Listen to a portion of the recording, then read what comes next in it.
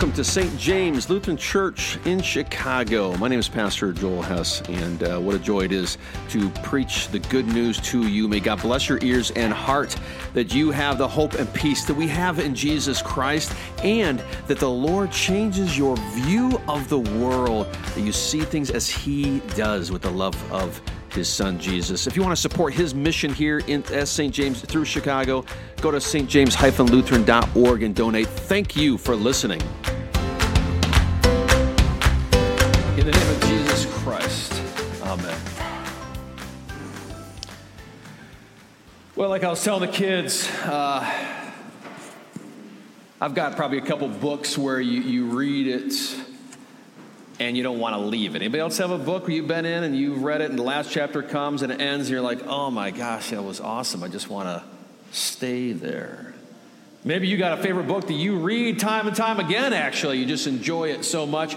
And I will say that the Harry Potter series, I think J.K. Rowling just brilliantly, first of all, revived literacy in America single-handedly, writing large adult books and getting kids to read it and get them into this story. And when you get a series of those, you just don't want to leave. And I'll bet there's some members of Hogwarts out there right now who secretly dress up as Harry Potter. You don't need to raise your hands, by the way.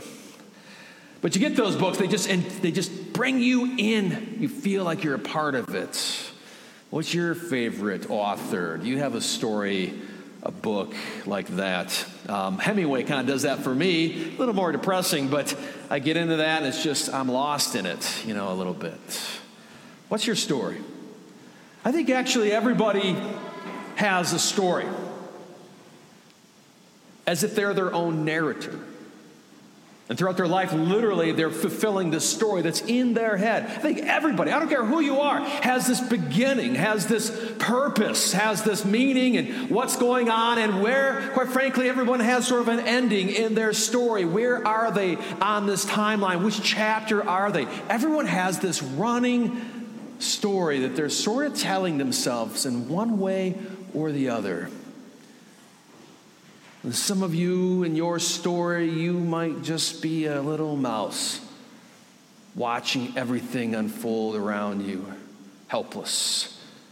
Some of you might think you're the protagonist, the hero, and everything revolves around you. Some of you have been told stories about yourself that make you feel like a little mouse, and the things that people have said, or the way you've been treated, or what you have learned. You're just an obscure accident in the universe. Some of you have been spoiled, perhaps, by stories how you are number one. But we all have this constant narration, right? With a beginning and an ending.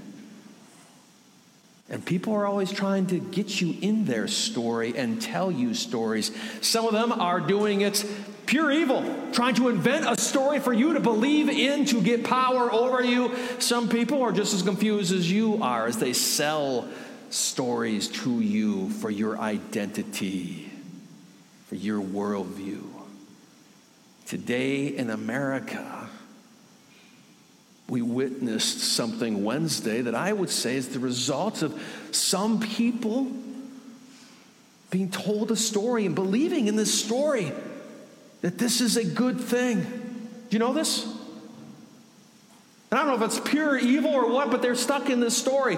And there's other people on the other side that have a story. And if you've noticed, I've been talking to people, and I'll talk to somebody, and they'll tell me a whole story of what's really going on in America and where we fit in. And it goes right down here, and it's got all these enemies and evil people. And at the end, the hero is the enemy of someone else who's telling me about a story of what's really going on in America. It's the craziest time. Conflicting stories of conspiracies and what's really happening, being told by all sorts of different people that it's tiring. Who's tired of trying to figure out what's really going on? What's the story? What's the story of America? What's the story of Washington, D.C.? Well, it's important to figure this out. Just pursue truth, you bet. But I've got a better story for you. that I really encourage you to find your place in. A far better story, a far more meaningful story, a far more true and real story, and a story that's so much greater than America or any kingdom or what's happening now. It's a story written by the Creator of all things, God. That's what the Bible is. God actually gives us a story, doesn't he, of how things began. And that story is your story. We read it earlier, Genesis chapter 1. It begins, in the beginning was God, not you. You weren't there. And God made all things out of nothing. God said, let there be light, and there was light with no help from you. The story begins with God's creation. And then, as we know, God makes man and women. And now we look at ourselves and we're thinking that was a big mistake. And it started out well. I don't know how long, but of course, Adam and Eve had to mess it up. Because they believed another storyteller. Who's that? The devil. There's a question of whose story am I going to believe? The one who made me and has given me all these things, or the devil has another story. And guess what? When the devil tells his story, you're number one in that story. You're God. And Adam and Eve believed it, and they stole, and the world became what it is today. And mankind became, that means you too, the enemy in the story. Did you know this? In the story, you are not the hero. We're the enemy. The way we treat one another and the way we act toward one another. And if you don't believe that now, I don't know what else I can say. So in the story, we see it unfold in Genesis, and we see the messed upness of man, and we see even God's people that are believers, that believe in his promises, like Abraham and David. They still screw up. They still mess up. David kills and steals and conspires against his best friend. Until finally in this story, God does something, the author does something that is really quite amazing. If you know anything about film, there's something called breaking the fourth wall. Is that right, Henry? The fourth wall? And that's when one of the characters sort of looks at the audience and smashes this perception, this division that once occurred as he speaks to the audience, knowing this is just a play, this is just a movie. I think in a way, God does that on Christmas. God, the author of this story, breaks in and becomes a character in it, a human being, a man. And not just the best, he's born to the poor, he's born to a poor couple from Galilee, a nobody in a nobody country that nobody knows of, in Bethlehem. Nobody knows where Bethlehem is as a baby. God enters our story forever, intertwines himself, no longer standing on the outside, but in it. Why? Because he loves these characters he has created, you and I, even despite our unlovableness. And today we celebrate something more amazing. That God not only breaks into this story and unites himself with us on Christmas, but what happens today on the baptism of our Lord that we celebrate? There's a scene where John is telling the whole world that God is coming and he's angry. Repent and be baptized. And people stream to the stream, to John, to the river Jordan to be baptized, repenting and scared. And who's standing there with them? And you'd never recognize him.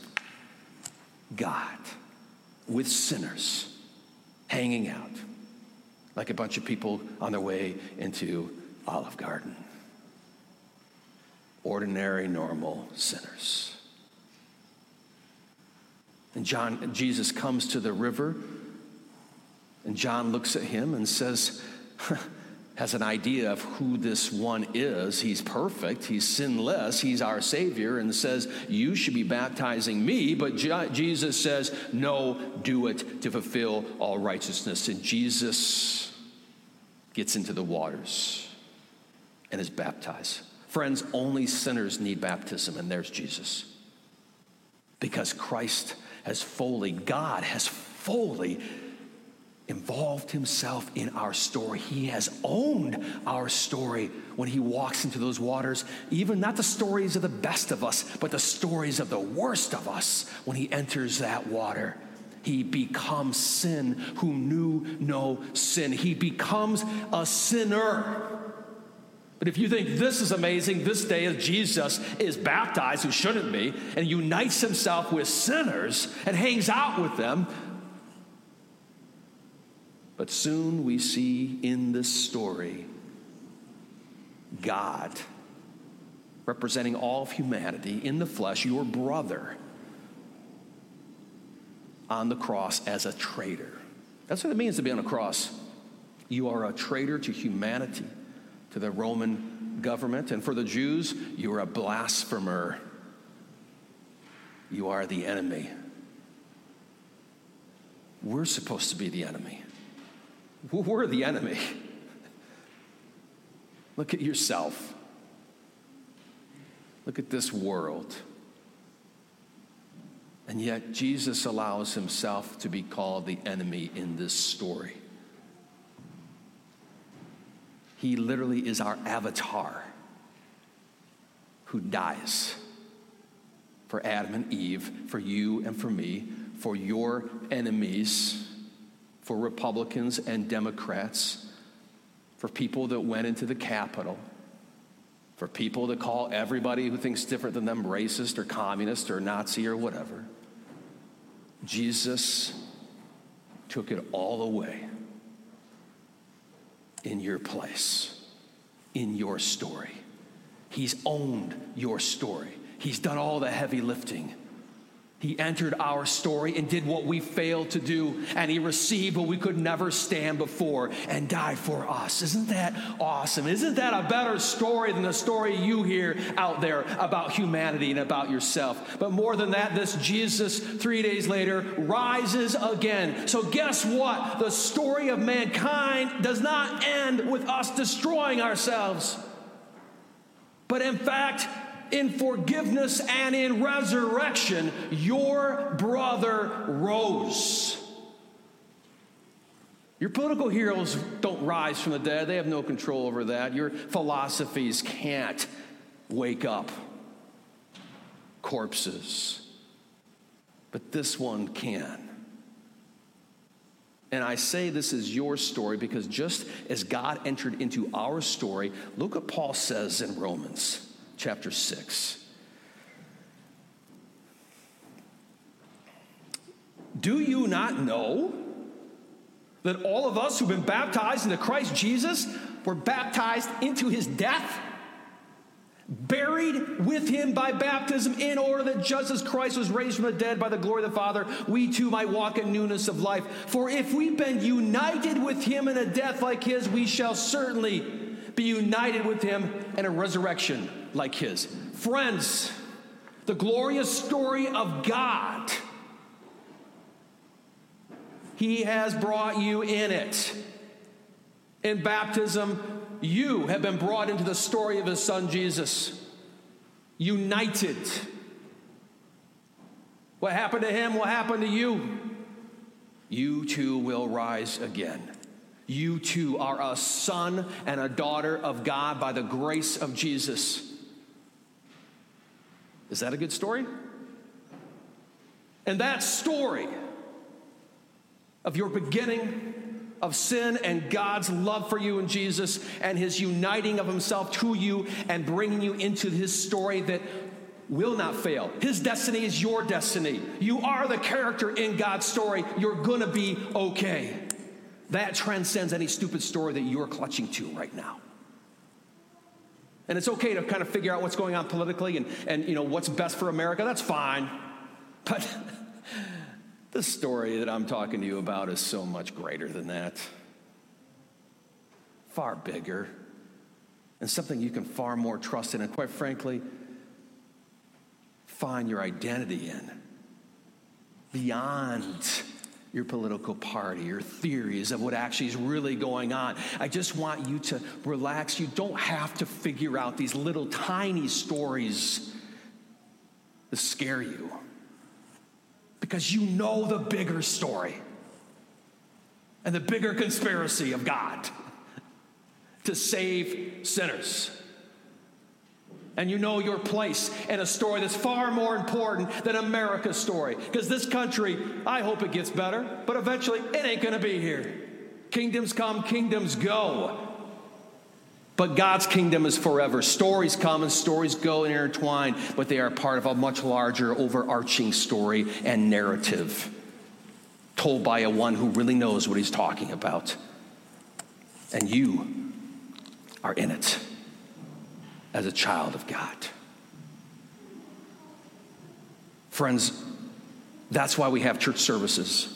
That's why we're in God's word. That's why we need to come to church, not to give God something, but he needs to keep on telling us the real conspiracy, what's really going on, and who you are in that story, and how that story ends. And it's glorious, and it's beautiful, and it's peaceful, and it'll be a bunch of people getting along and hanging out, and no more confusion. And we can't hear that enough, because it empowers us to deal with the BS, to not get lost staring at the dirt and the trees, but we're above the forest and we see the bigger picture. We're not lost. May that story empower you and give you an identity. When you are scared of your sins and scared about you're going to get what you deserve, Jesus took it. You're forgiven. When you're afraid of death, when you are afraid of the future, what the doctor's going to say, you will rise again. And when you are afraid of what's happening in America, God's kingdom has come, is coming, and will be triumphant as his Son has risen from the dead. May that story empower you to have hope and peace in these times. And people need to hear that story. We exist because we have a story to tell. People out there in darkness and confusion and scared. And when you're like that, you start punching back and robbing and thinking everybody's out to get you on both sides. Everybody's your enemy. You can't trust anybody because they're believing and been fed lies. Purposely or not, but they're just lost in these little tiny stories, and you get to share a bigger one about the beginning, about the now, and about the end. And your neighbors need to hear this story about a God who loves them, and this city needs to hear it, and this country needs to hear that story. Get your heads out of these little concerns into this bigger world and vision and story that is God's. May the Lord bless your hearts and minds. May every day you remember whose story you are in and who you are in that story, and that destiny and that last chapter is going to be awesome. In Jesus' name, amen.